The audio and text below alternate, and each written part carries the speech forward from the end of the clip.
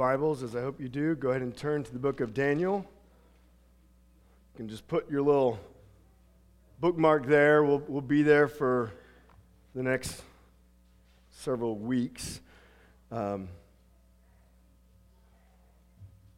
Also, just so you know, if you are in one of our table groups, if you're in one of our men's only or women's only table groups, or if you would like to be in one of those are starting up again this week. And in fact, if you need information about that, come talk to me, come talk to my wife. We'll point you to the people that you need to talk to. But those table groups are starting up. And table groups is just a way we talk about small groups. We believe we have meaningful, intimate conversations, usually around tables. We do it at the dining room table, coffee tables. If we meet, we usually have a table in between us drinking coffee, sometimes tea. So we just call them table groups. So if that helps you. So we're in the book of Daniel, and we're going to begin going through the 12 chapters of Daniel. And so I want to begin with just giving a little bit of historical setting. How do we get to Daniel chapter 1? Like what happens that we're reading in the third year of the reign of Jehoiakim, king of Judah, Nebuchadnezzar comes. So in the Old Testament, we read that Israel is the people of God. God saves Israel, brings them out of Egypt. He sustains them in the wilderness. He brings them into the promised land. Eventually, we have a king named David, and under him, he defeats all of the enemies of Israel. Sets up the capital of Israel, which is Jerusalem. And then his son comes, which is the wisest man to have ever lived on the earth other than Jesus, and his name is Solomon. And he reigns, and he builds a great temple for God. And so what we have here is we have God's people in God's land experiencing the blessing of God. Under God's rule, they live in the very city of God, Jerusalem. And they have the temple of God, which is where they worship God and where God has said, I will dwell. Everything looks perfect, almost too good to be true. And then what we see is right after Solomon's reign, Israel is divided up into two kingdoms. There becomes a northern kingdom and a southern kingdom. The northern kingdom retains the name Israel, and eventually, all they have is bad kings. I think they have 18 wicked kings, 18 kings that rebel against the rule of God. And because of that, in 722 BC, they're taken captive by Assyria, and they're taken into exile. Now, the southern kingdom fares a little better, but not much. They have 22 kings, I believe 12 good, 10 bad. And even the good kings often are not able to truly save the people. And so what we have is the southern kingdom, Judah, where Jerusalem is continually rebelling against God also, which eventually will lead to Nebuchadnezzar coming and laying siege on Jerusalem. And let me just read a little description of God's people about their king in the southern kingdom from 2 Kings chapter 21, verse 4. I just want you to get a picture. This is one of the kings of God's people, one of the wicked kings, and his name is Manasseh. And he, Manasseh, built altars in the house of the Lord. So in the temple, of which the Lord had said, in Jerusalem I will put my name. And he built altars for all the host of heaven in the two courts of the house of the Lord. And he burned his son as an offering and used fortune-telling and omens and dealt with mediums and with necromancers. He did much evil in the sight of the Lord, provoking him to anger. He worships all the false gods, sacrifices his own son.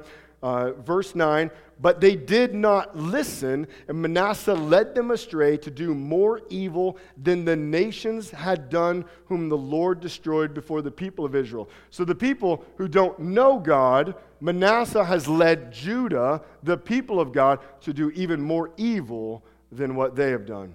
2 Kings chapter 21, verses 12 and 13, we now have God's response. Therefore, thus says the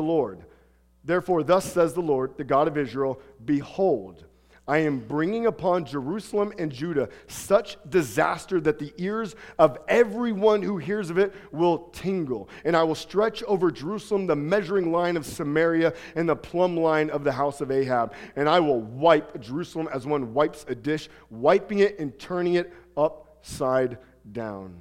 So that is the spiritual condition of Israel, of Judah, before we're kind of coming in to where we do in Daniel. They have treated Jerusalem, the city, the capital, and they've treated the temple, which is in the city, like a get-out-of-jail-free card. Kind of, well, if we have the city and we have the temple, surely we're good. God will certainly bless us. Kind of like people today, sometimes I go to church, I have a Bible, surely I'm a Christian, surely God will only bless me, regardless of how we live. But what we see in Daniel is that is not the case at all. Nebuchadnezzar will come, king of Babylon. He will lay 3 sieges upon Jerusalem, 605, 597, and 586. And on the last one, he completely and absolutely decimates the city. And that's where we come in to Daniel, where Nebuchadnezzar has now come and he's beginning to lay siege on Jerusalem.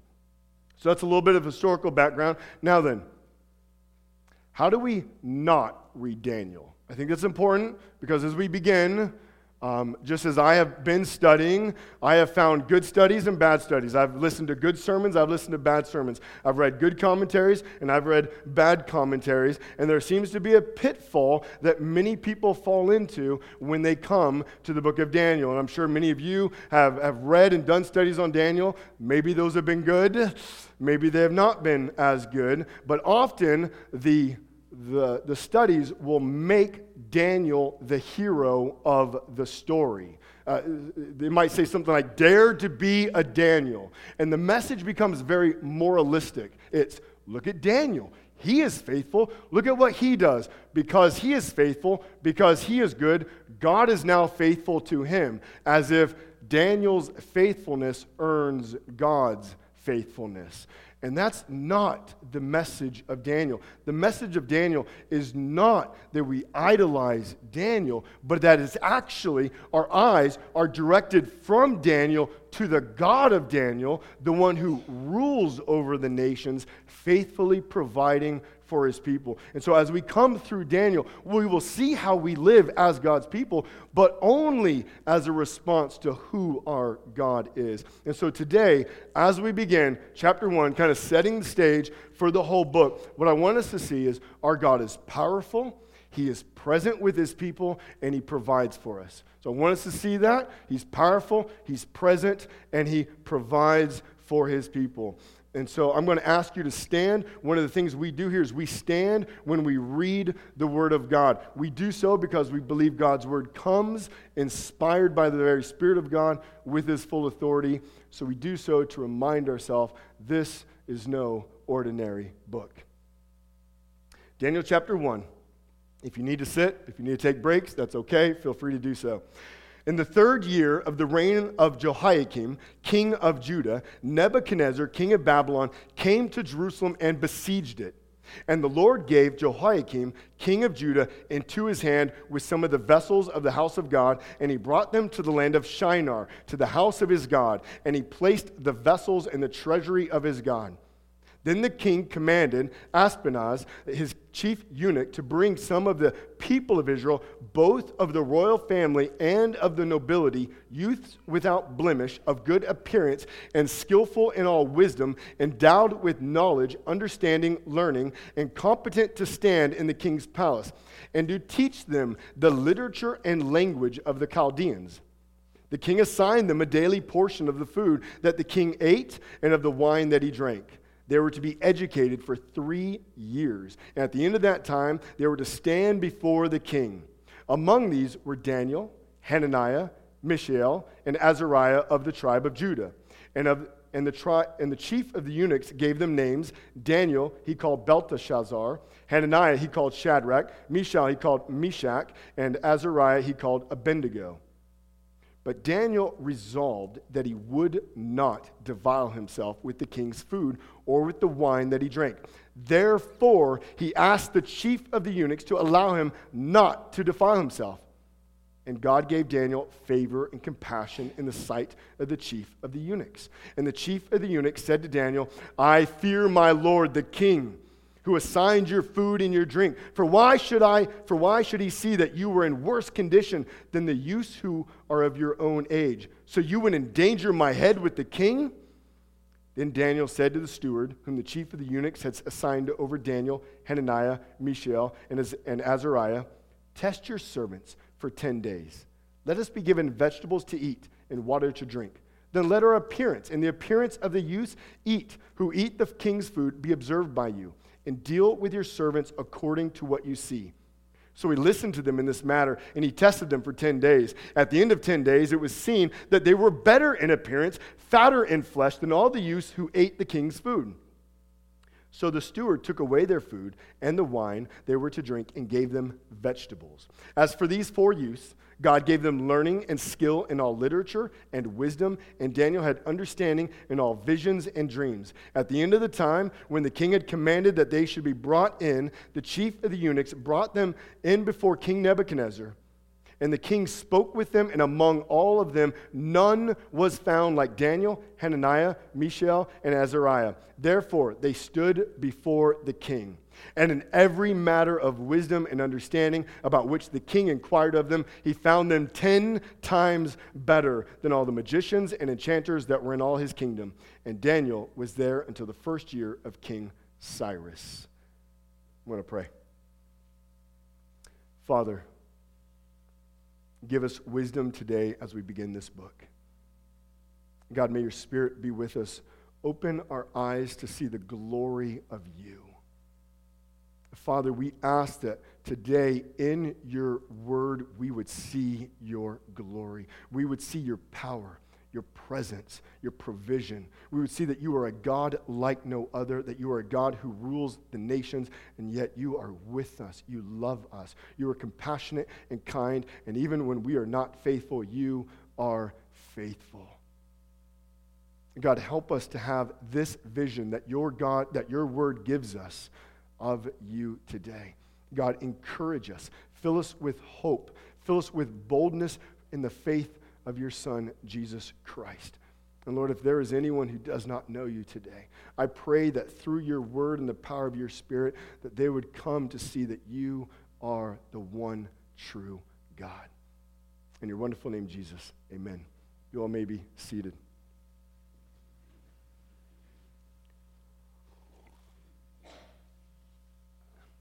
So the title today is God Gave. And what we'll see 3 times in the text, we read the words God gave. And so we'll just go one at a time. We'll work our way through. God gave Judah into the hands of Babylon. 605 BC, this is where we start. It's the 3rd year of King Jehoiakim. And we read that Nebuchadnezzar, king of Babylon, has come and he's taken the vessels that were in the temple of God. He's brought them and put them in the temples of his gods. He also takes people of the royal family, the nobility, the youth without blemish, everyone who looks great and has wisdom and understanding. He brings them over into Babylon.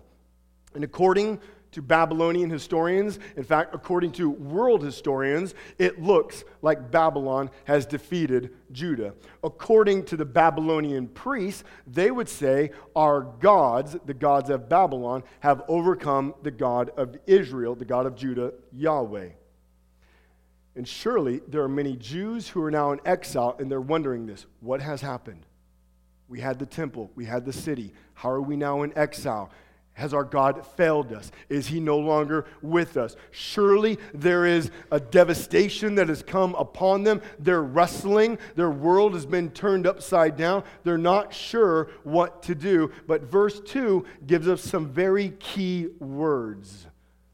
If you look at verse 2, the Lord gave Jehoiakim, king of Judah, into his hand. Why was Judah defeated by Babylon? Was it because Babylon was stronger? Was it because they had more power, more might, more wisdom? Were their gods actually greater than Yahweh, the God of Judah? No. What we see is that God is actually the one in control. It's because God gives Jerusalem into the hand of Babylon that they have defeated Judah. It has nothing to do with Babylonian power, might, strength, or wisdom. It has everything to do with God gave them into their hand. In fact, if we were to go back to 2 Kings chapter 20, verse 17, Isaiah comes to Hezekiah. Isaiah is a prophet. Hezekiah is one of the last good kings that we have. And he comes to him because Hezekiah had let Babylonian officials come in to the city and look at everything that they had. And this is what Isaiah comes and says, "Behold, the days are coming when all that is in your house and that which your fathers have stored up till this day shall be carried to Babylon. Nothing shall be left, says the Lord." That would take place almost 100 years prior to the events in 586 BC, or in 605 BC, where Nebuchadnezzar has now overcome Judah. Clear message of the Bible is that there is one God, and he rules the nations, all places, all things, all peoples. There is nothing that takes place outside of his control. In fact, if you just turn over to chapter 4, verse 34. This is going to be King Nebuchadnezzar, and I can't wait for us to get here, because here in chapter 1 to chapter 4, we're going to see the transformation that takes place in the salvation of King Nebuchadnezzar. But this is what Nebuchadnezzar says at the end of chapter 4. And he says this about God. "His dominion is an everlasting dominion, and his kingdom endures from generation to generation. All the inhabitants of the earth are accounted as nothing. And he does according to his will among the host of heaven and among the inhabitants of the earth. And none can stay his hand or say to him, 'What have you done?'"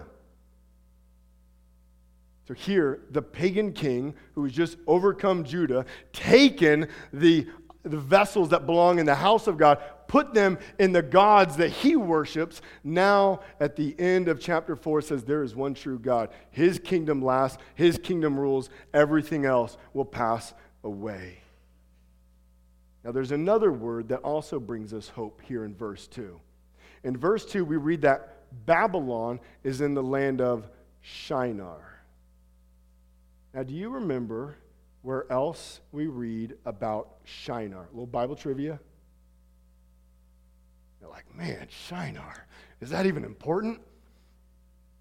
Genesis 11, after the flood, all the peoples of the earth, rather than filling the earth like God has told them to, they gather in one place. Do you know what that place is called? That's okay. You can say it. It's, good job, it's Shinar. They gather there, and you know what? They build a tower. Do you know what it's called? Babel. You see it? They build a Tower of Babel. And the point is, they're going to build a tower, and it's going to reach the heavens so that they can be gods. These are people who say, we are in control, we are God, we will do what we want, we make our own destiny, no one stands in our way. And then, in comical language, in Genesis 11, we read, God comes down to their tower. So they're building a tower to reach the heavens, and God says, I will come down to their little tower. And what he does, he changes the languages. That's why there's all the languages that we have today. He changes the languages, and he disperses them across the earth. What we see is that man cannot resist and cannot thwart the will of God. God is the one who is in control. And what we see way back thousands of years prior in Shinar, when they built the Tower of Babel, that Shinar did not stand, and neither will this one either. Go to verse 21 in Daniel chapter 1. And Daniel was there until the first year of King Cyrus. Well, who's King Cyrus? He's the king of Persia. Well, who's Persia? That's the kingdom that overcomes Babylon. So Babylon looks powerful, it looks mighty. How can they ever be defeated? Well, we're just simply told already in verse 21, in passing language, Babylon's not going to stand either. And in fact, next week, while we get into Daniel chapter 2, we're going to see that all the kingdoms of the world will eventually be blown away like the wind. And there is one kingdom that will stand, and it will stand forever because it belongs to the everlasting God who rules forever with everlasting dominion, which is what King Nebuchadnezzar says at the end of chapter 4. It's the kingdom of God. There's one kingdom that will stand, and it's the kingdom of God. All other kingdoms, Babylon, America, North Korea, China, take your pick, none will stand except for the one true kingdom of God. So the first thing that Daniel is bringing us in here to know is that our God is in control. Now it's key. It doesn't look like he's in control, does it? Do you ever feel like that? It doesn't look like God's in control. You're wondering, what is happening? How is this good? How did we get here? We begin to question, God, are you there? Have you ever felt that? Maybe you didn't say it out loud, but it felt it in your soul. God, I don't think you're here. Surely you could not be here and this actually happen. And yet here we see God's people have been destroyed. God's temple has been decimated. They live in exile under a foreign rule, and God rules. We must not miss this. There is nothing, not wars, disease, famine, pestilence, natural disasters, or death that takes place outside of God's rule. There is no president, no dictator, no terrorist, no prime minister, no ambassador, no senator, no congressman, no mayor, no city council person, no community official. No one has any rule outside the very rule of our God. That's how we come into Daniel. That from the very beginning, there is one God, he rules. Do you know that your work, your home, your car, your children, your money, your health, all of that is under the sovereign rule of God? Like, let that encourage you. We have a good, righteous, faithful God. And while we think we're in control, the good news is we're not. The better news is there is a God who is, and he can actually control it. So the second part, God gave Daniel favor in Babylon. We begin, God is powerful. He's in control.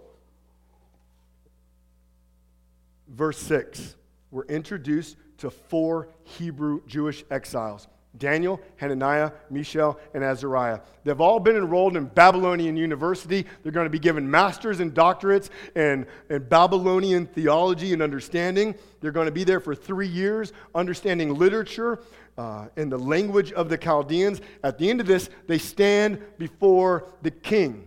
Verse 7, they all get new names. Daniel becomes Belteshazzar. Hananiah becomes Shadrach, Mishael, Meshach, Azariah, Abednego. All of their Hebrew names point towards God, his faithfulness, his rule. All of their new Babylonian names point towards the rule and power of Babylonian gods. So what's taking place? Think about this. What's Nebuchadnezzar's tactic? He's giving them a new identity. King Nebuchadnezzar is making it clear, you're no longer Hebrews, you're no longer Jews, you are now Babylonians. This is who you are. Embrace this. And then comes verse 8. And verse 8 is the turning point in the chapter. Verse 8 we read, but Daniel resolved. And the word resolve means he took a firm stance in the heart, and he says, I will not eat of the king's food or the wine. It will defile him. Now, how will it defile him? Well, we actually don't know. Just so you know, we actually don't know. Some you might read, well, it could violate Hebrew dietary laws that are given back in Leviticus, but the problem with that is that there's no law that would prevent him from drinking the wine. And in chapter 10, verse 3 of Daniel, Daniel will say, I am now going to fast from meat and wine. So it sounds like this fast is more, or this refrain is more temporary than permanent. Others have said, well, he refuses because all of the food would have been worshipped to Babylonian, or would have been offered to Babylonian gods first before it comes to him. But most likely the vegetables would have been offered also to the Babylonian gods. So that argument just doesn't seem like it holds it all together. It also has been noticed that in the Bible, what we see is when we have a meal together, there's a relationship with each other, there's affirmation of one another, there's an acceptance of one another. So maybe he's simply drawing the line here and saying, no, I'm not accepting what King Nebuchadnezzar is saying to me. I'm not Babylonian. I am still Jewish. We don't know exactly why he draws the line at food. Now notice, he willingly accepts the training. He willingly takes on the new name. There's no resolve to abstain from that, but he draws the line at the food. We're not 100% sure why, but what we can see, or we're not sure the necessary understanding, but what we know is that Daniel is saying, hold on here. I am a Hebrew, and I still believe in the one true God. And so he is not just falling into compromise. He is not just jumping on board with everything that Babylon says. He accepts some things. This is good for us. We need to understand this. In today's culture, there are good things. We need to cling to them. We need to embrace them. There's other things we draw the line, and we say, no, I'm not going to do that. Whether it's clear in the Word or sometimes it's the way the Spirit leads us in accordance with the Word. And so that's what Daniel is doing here. He's embracing some things. He's saying, okay, I can do this. I can do this. No, this I believe will violate my faith. I will not compromise here. And we'll come back to that in a little bit. But what happens? Verse 11, Daniel appeals to the steward of the chief eunuch. Verse 12, he says, how about we do this? How about we do a test? Test your servants for 10 days. Let us be given vegetables to eat and water to drink. Verse 14, they listen to him. Verse 10, we see at the end of 10 days that Daniel and his friends look better and fatter. So 2 things to notice here. For one, this is a costly stance. He's drawing the line. Several hundred years from now, there'll be a man named Antiochus Epiphanes. He will come into Jerusalem. He will demand that the Jews eat certain foods and not others. There are some Jews that reject what he say. They draw the line. He kills them on the spot. And what we know from Nebuchadnezzar as we go on into the book, he's a wild man. Like, he's got a temper. He's angry. And notice the chief eunuch. He says, why would you endanger my head? He's like, if you don't look good, I get killed. And guess what? If he gets killed, guess who else is probably going to get killed?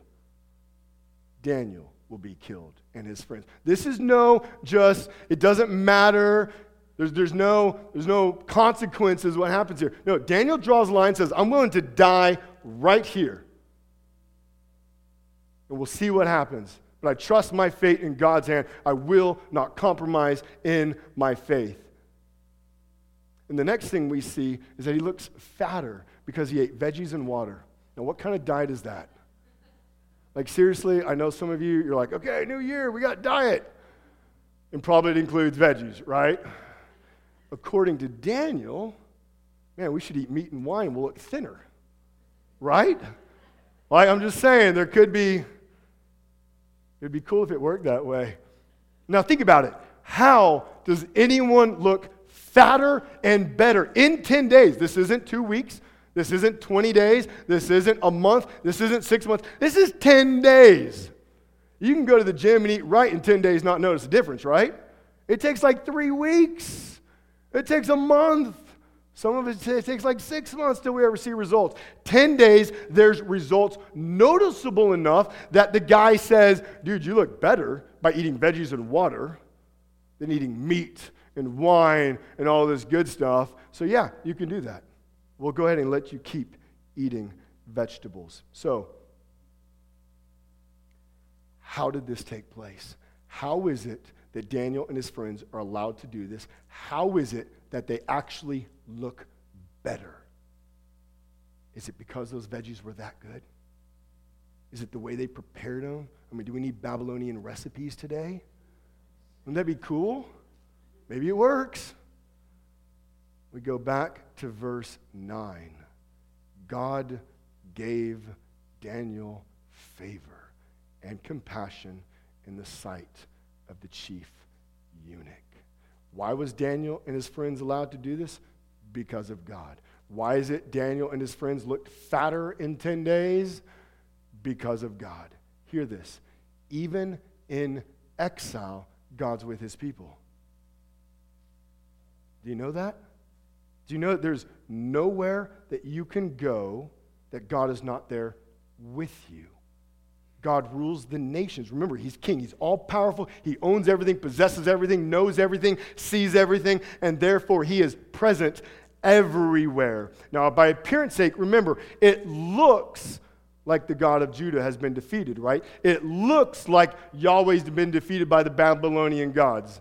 But in reality, he rules and is present with them just as much as he was in Jerusalem and now as he is in Babylon when they're in exile.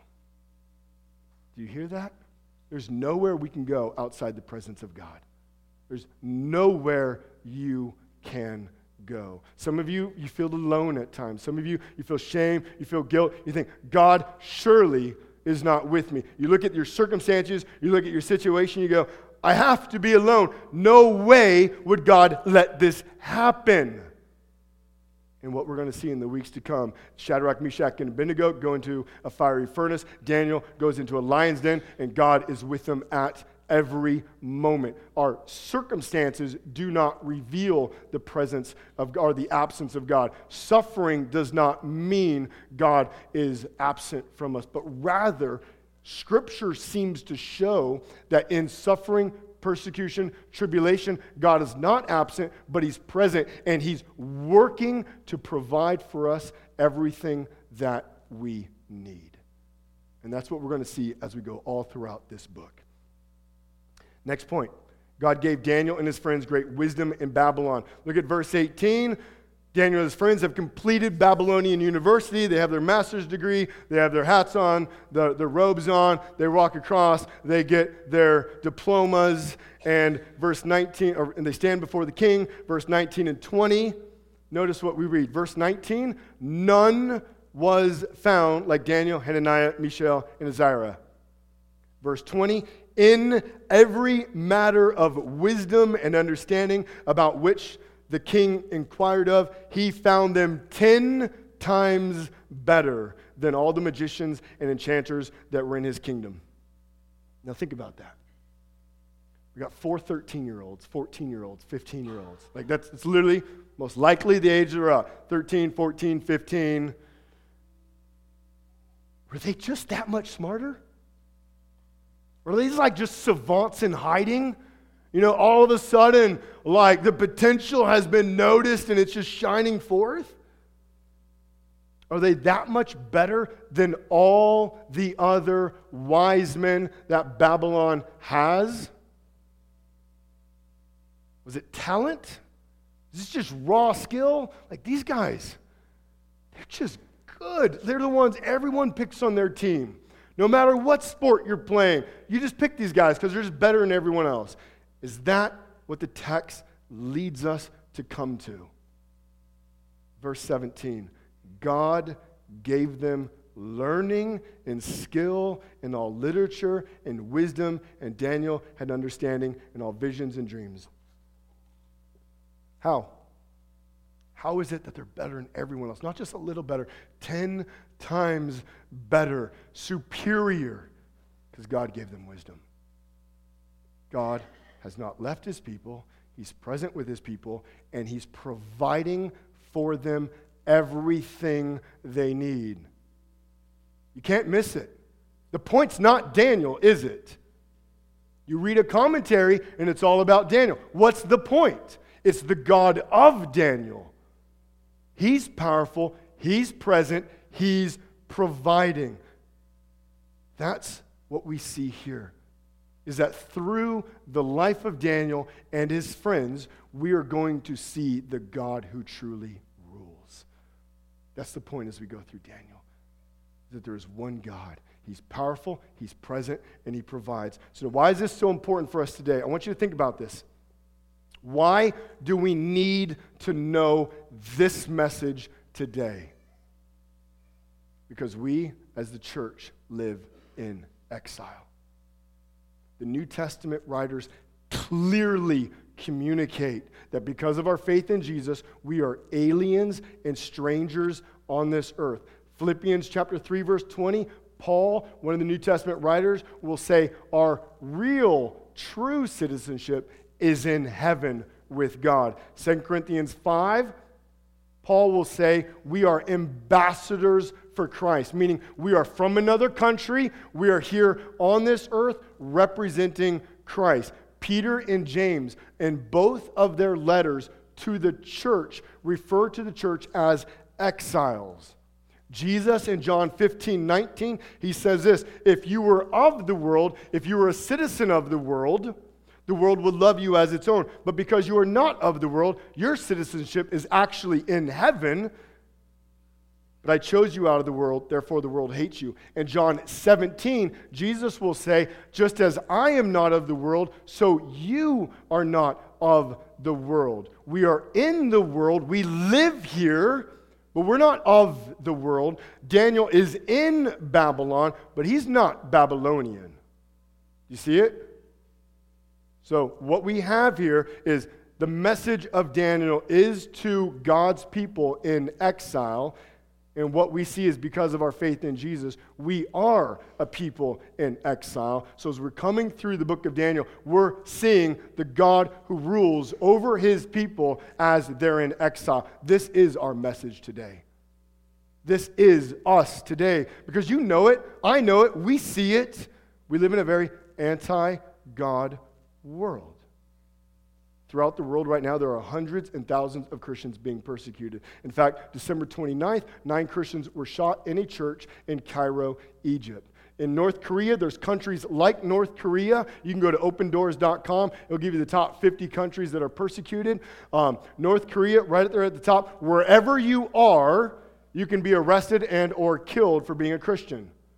Or there's countries like China, where there's places where it's okay to be a Christian, and places where if you're a Christian, you might lose your life or be arrested. So there's more sporadic persecution.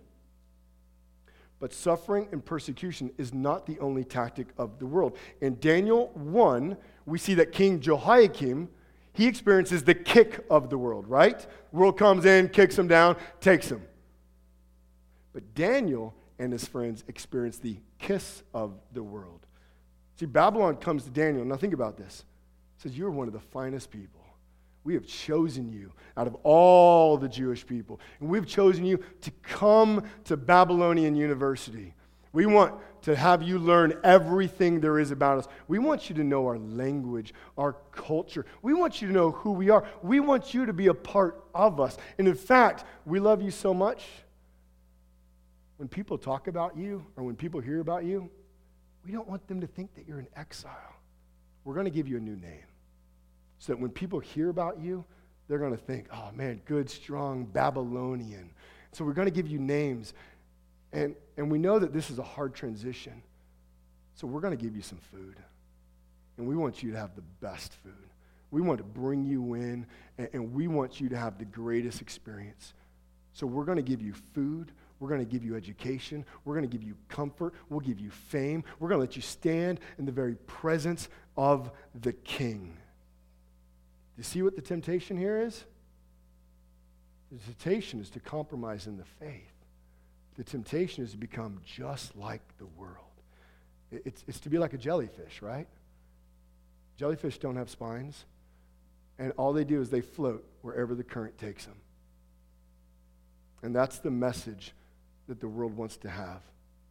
It's just flow with the world. Just go with what the world says. You can be a Christian. Just leave it at home. You don't need to talk about it at Starbucks. You don't need to talk about it at work. You just leave that there. It's okay.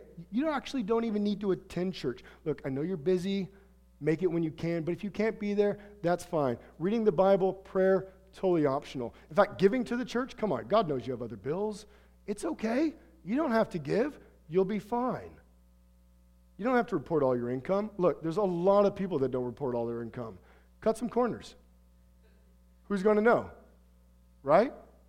Maybe it's at work. Hey, you want to take some extra vacation days? Look, that's fine. Just don't let the boss know. It'll be fine. We'll cover for you. You'll still get your money. You'll be great. Look, you don't really need to share the gospel. Like, you don't want to make waves at work, do you? You don't want to make it awkward. And I mean, you don't want to offend anyone, right? You don't want to call someone a sinner. And so let's just keep that down. You'll just win them over by being really nice. And so just don't talk about it. Keep your head down, Daniel. Don't make waves. Just embrace Babylon. This is your home. You'll be fine. Isn't that the message of the world? Have you ever felt this kind of compromise in your life? You ever experienced the temptation to just blend in rather than to let people know, wait, I'm a Christian. I draw the line. Or do you not have a line? What I've noticed is that there's a lot of Christians. My kids do this all the time. They do it over everything. Hey, Dad. And I'm like, that's not how it works. But there's a lot of Christians, and they get more upset about NFL players not standing for a national anthem than the name of God being blasphemed. What do you talk about? What do you get upset about? You get more upset at things happening in the world, tax reform and other stuff, than God's people being persecuted and killed. What do you get upset about? Where do we begin to draw the line? Now, maybe you're here and you know you felt this temptation. You felt this compromise pressing in on you, and you simply say, I don't know how to stand up underneath that. I don't know how to resist. How do I stand firm? How do I actually let people know that I'm a Christian? I don't think I can do it. I'm not strong enough. Look, I'm the only Christian at my work. I'm the only Christian in my mom's group. I'm the only Christian at school. I don't know of anyone else. How can I possibly stand firm? You ever feel like that? Like what am I to do? I don't even know that much. You ever think that? Man, what if they ask me a question, and then I'm going to look stupid, and then God's going to look stupid, so I just won't say anything? That's always better. I mean, that's the game we play, right? It's okay to nod your head, like, right? That's where I've been there, you've been there. We're only lying if you say you haven't been there. So are we left just to wonder, man, what do I do? Or does God give us hope? Let me just suggest two things of hope. And it all comes in Jesus. Number one, God gave Jesus from heaven to earth, to come from heaven to earth, to live as an exile here on earth. You get that, right? Jesus comes as the outsider on earth. His home is in heaven, in the kingdom of God, where his glory as and angels are falling down before him, saying, glory to God. And he leaves all of it, and he comes to earth where he faces temptation, where he faces compromise. Remember, Satan comes, I'll give you all the kingdoms of the world right now. You don't need to go to the cross. Bow down.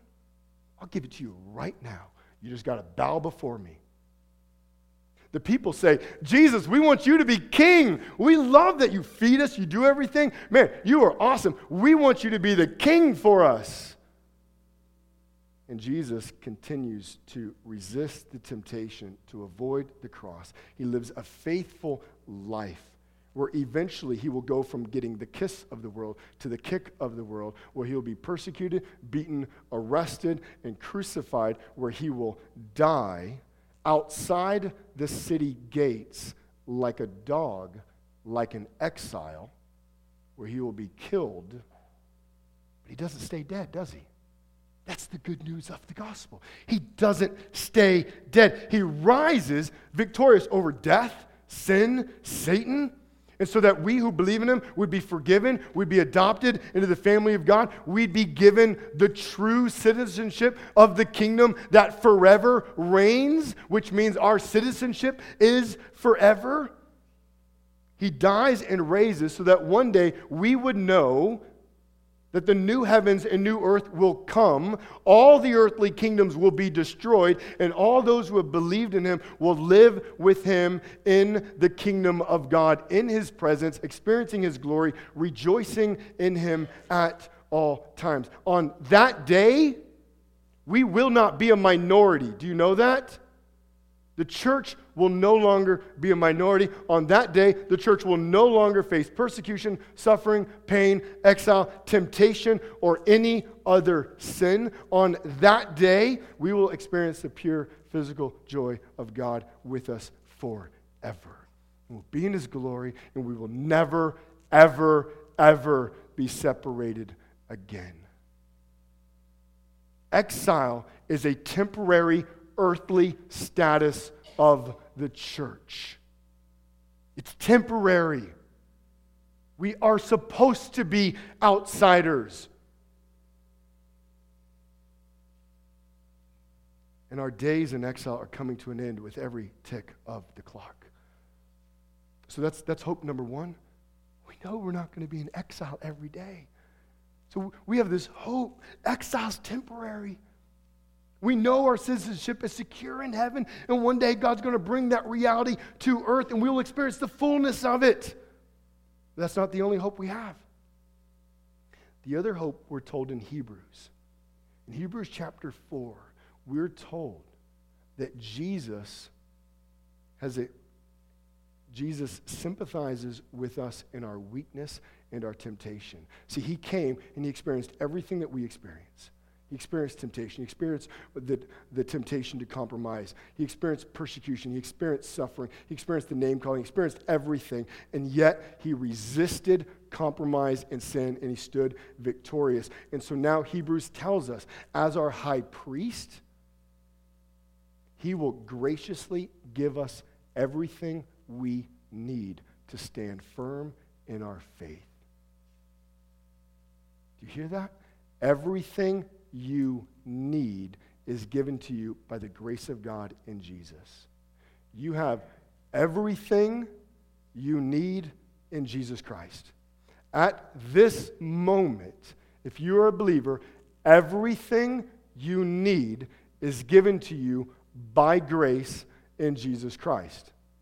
There is nothing you need to stand firm in the gospel, in your faith, that is not for you right now in Jesus Christ by grace. You have everything you need in the grace of Jesus. It can't be more clear, can we? This is the gospel that we have. This is the hope that we have. You can live faithful because our God is faithful and he provides everything you need in Jesus Christ, which means you are not alone right now or ever. You are never without lack. You are never alone. So what does that mean? I mean, we could talk like about 100 things right here, 1,000 things on ways to apply this. Some of you are here today and you're in a marriage and you're wondering, how did I get in this marriage? And you wonder, I don't know if my spouse is saved. I don't even know if they love me. They're usually not nice to me. In fact, I don't know if I love them.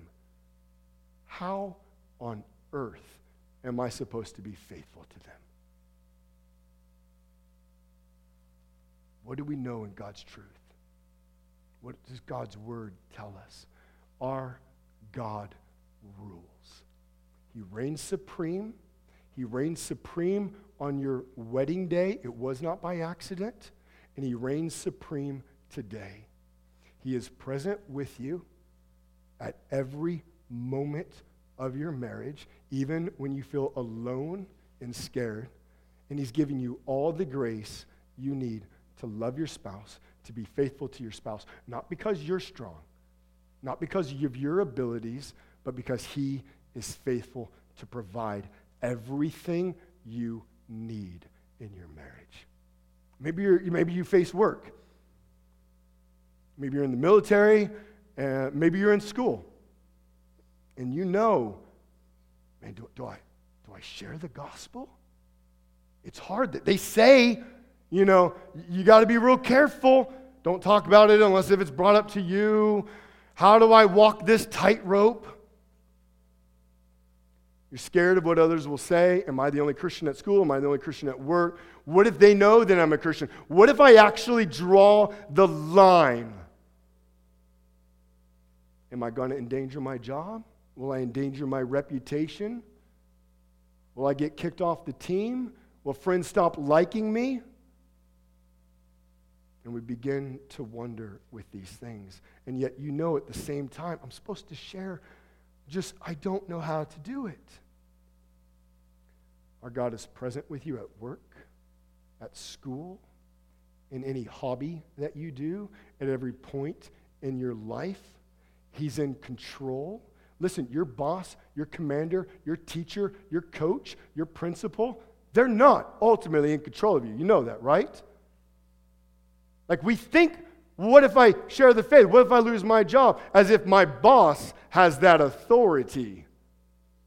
Who has the authority? God ultimately does. How is it that Daniel had favor in a pagan country to uphold his Jewish belief in God? Because God gave favor. So let us not put man in an authority that he does not have. Now we do know sometimes, like Daniel 1, it goes well when we share the gospel in the world, right? We love those days, right? I stood up for the gospel. It went well. I'm still accepted in Babylon. Nobody hates me. But if we keep going, Daniel ends up in a lion's den. That's a bad day. Shadrach, Meshach, and Abednego get called out by King Neb, and they go to the fiery furnace. That's not fun, right? Like it doesn't always go well. So the idea is not, well, if it's going to go well, you stand firm. No, we be faithful, and we know our God is faithful. And if losing our job occurs because we draw the line and stand up for the gospel, let us be sure that our God is still in control. His authority has not been questioned. He is still with us, and He will provide for us just as He did before, and He will now. So let's remember who's in control, and let's not give the world power that it does not actually have. Hear this, whatever situation you are in, whatever temptation you face, God rules. He is powerful, He is present, and He provides everything you need in that situation. You need a car, you need a house, you need rent money, you need a job, you need patience for your children. The list is endless, right? What is it that we need? God's grace will provide. I love in Matthew 7. Matthew 7 says, if you who are wicked, meaning you and me, like we're sinful people, like we're not perfect, so it just says we're wicked. So if you don't like it, too bad. That's the way the Bible says it.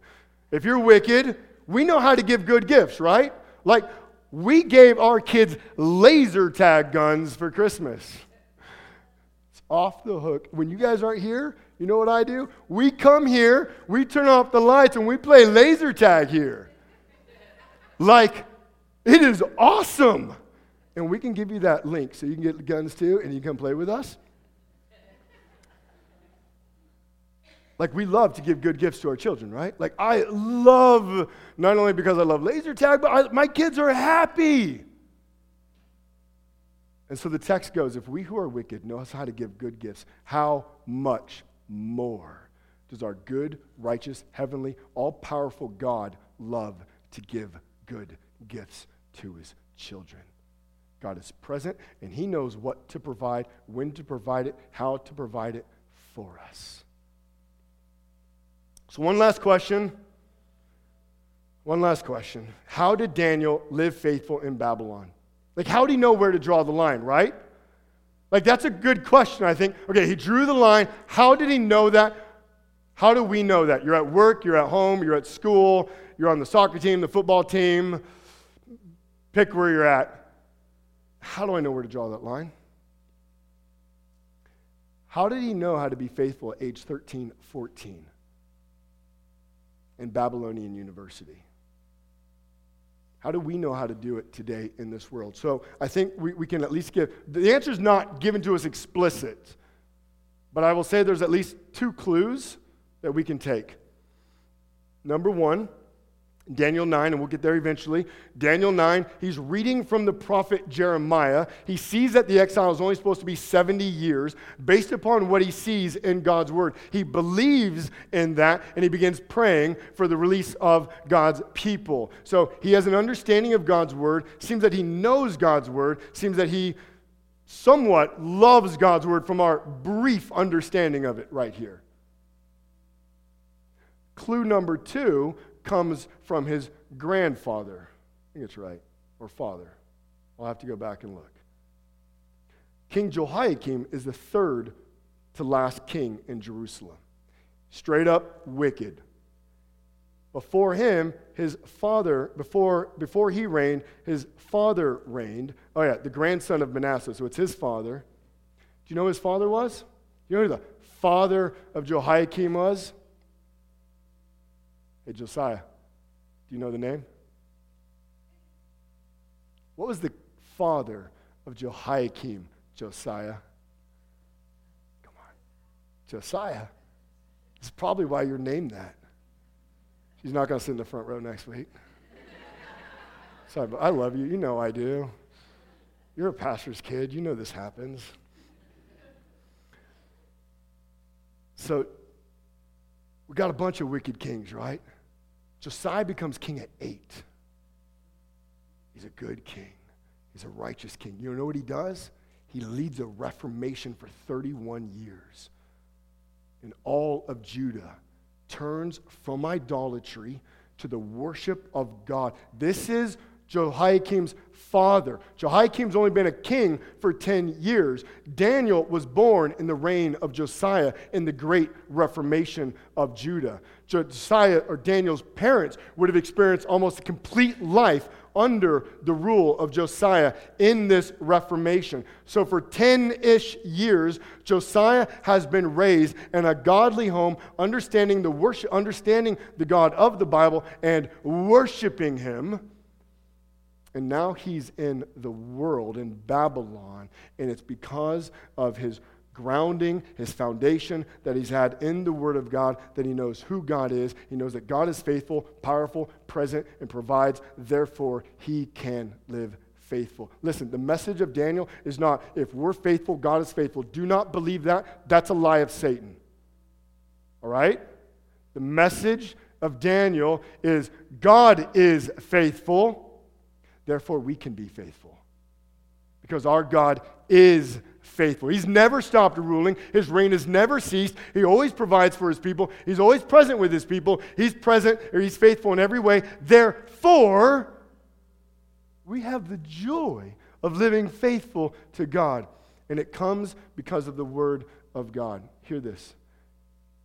If you want to know where to draw that line, if you want to know the God that Daniel knows, a God who is powerful, present, and provides, it only comes in the Word. Okay? It only comes in the Word. Yes, there is natural revelation. Natural revelation is good. That's what you get when you look at the ocean and mountains. All good. But inspired revelation that specifically lets us know who our God is, so that then general revelation is even enhanced all the more, comes from the Word of God. If you do not know the Word, you will not understand the power, presence, and provision. You might be able to say the 3 Ps, but you won't actually believe them. Does that make sense? We can all have head knowledge. Yes, I know God is good. Yes, I know He's present. Yes, I know He'll provide. But. Right? It's only through the Word of God that the Spirit of God grows us in our understanding of the one true God, so that then we can live for Him. So look, I know we don't do resolutions a lot. You made that clear last week, remember? There was like 3 of us were like, Cardinal, resolution. But look, let's take one resolution. Let's just resolve to be in the Word. Look, I don't care if you read the whole Bible in a month, in a week, in a year, or if you only read the New Testament, or if you read just a couple chapters, or if you read 1 verse a day. Let's just start somewhere. All right? You type in Bible reading plans, you'll get about 100 of them online. Email me, and I'll give you what I think are the best. I've done a lot. I have a lot that I like. You feel free to find your own. But listen, it's in the Word of God He reveals Himself. And as we come here, what happens is that the Word shows us the glory of God, so that when we're in the world and we're experiencing that kiss of the world and it looks tempting and we thinking maybe this is okay, the glory of God that has been ingrained into our minds, into our hearts, has transformed us into the very image of God, that we then know how to draw the line, how to stand firm. Again, not because we're strong. That's not the message of the Bible. The message of the Bible is because our God is strong. And He's powerful, He's present, and He provides everything that you need. So as we go in this word, that's not bad either. As we go in the word, as we go in this year, let's be people of the word. Be in table groups. Table groups is a great way. We dive in the word together. We wrestle with the word of God. Be in the Word by yourself. Talk about the Word with others. In fact, one thing, I know one of the table groups is actually studying how do we love each other in these settings, especially right after. When you get done today, when we get done and we get up and you talk to each other, hey, what are you doing this week? Oh, hey, how's the weather? Oh, hey, and all that. Say, hey, what did God do for you in the Word today? Ask that question to each other. That's a way different conversation than we normally have. Hey, how were you encouraged by the word today? Hey, were you convicted by anything? Man, I was convicted by this. Let's have some of those conversations as we go forth. I'm going to pray. I'm going to ask the men to come forward, and we'll partake of communion, and we'll go forward today. Our Father, you are powerful, you are present, and you provide everything we need. And ultimately, God, we see that at the cross of Jesus Christ. You have clearly revealed yourself as powerful, present, and providing for us, God. Lord, I pray that we as a church, that we see that today. Lord, I pray that through your word and the Spirit, open our eyes, that your word becomes more and more and more beautiful to us today, and that because of your word, Lord, we would stand firm because our faith is growing in you, because you are the God who reigns. God, help us to know that, to believe in that, to trust in that. In your name, Jesus, amen. I have a couple questions. So what we do, you can always text in questions. We'll try to answer them at the end. Good questions. If God gives us such good gifts, like I said in Matthew 7, I like when you quote my text back to me as if like you said this. No, I'm just picking. It's actually cool. How was the lion's den a good gift from God for Daniel and his 3 friends? Super good question, right? How is it that the gifts of God, or how is it that the lion's den is a good gift? Well, did Daniel come out? Yes. Did the 3 friends come out of the fiery furnace? So just think about that. It doesn't always work that way, right? But for one, it shows immediately the Jews who are in exile, God is with them. And it reminds us today, 2,600 years removed, that our God is with us in suffering. When suffering comes, it does not mean the absence of God. The cross is probably the perfect illustration. What good can come out of Jesus Christ dying? Well, salvation of the world. That's what comes because of suffering. 2 other questions. Number 1, where should I start reading? 66 choices. Some might be easier than others. Matthew, Mark, Luke, John, Gospels in the New Testament, good place to start. Genesis, good place to start, kind of means beginning. But let me urge you to ask 3 questions. When you're reading the Bible, ask this. What does this text tell me about God's power, about His provision, and about His presence? And maybe it won't be explicit, so maybe you'll need to answer it this way. How does this text show me my need for God's power, His presence, and His provision? So maybe answer it that way. But Matthew, Mark, Luke, John, Genesis, start there. Read with someone. Last question. I think I answered this, but are you saying it's a good thing if we lose our job because of sharing the faith? How is that responsible to our family? Again, good question. No, I don't want anyone to lose their job. Right? Like, that's not what we want. But are we walking faithfully to God? And are we drawing the line as God calls us to, knowing that God is in control? And think about this. what picture do we want to give our children? Do we want to give them a picture of a jellyfish? I just keep my head down at work, I don't make waves. Is that the picture that we want our children growing up to see who our God is? Or will the picture of, I stood my ground, this is what happened, and it went well. I stood my ground, I lost my job. Children, this is what we must do. Now we're still going to trust that God will provide for us. What picture do we want to give to our children also? So think that through also. Our God is big. Our God is glorious, and He is mighty. And let's remember that. We're going to close with one last song, and then you are dismissed.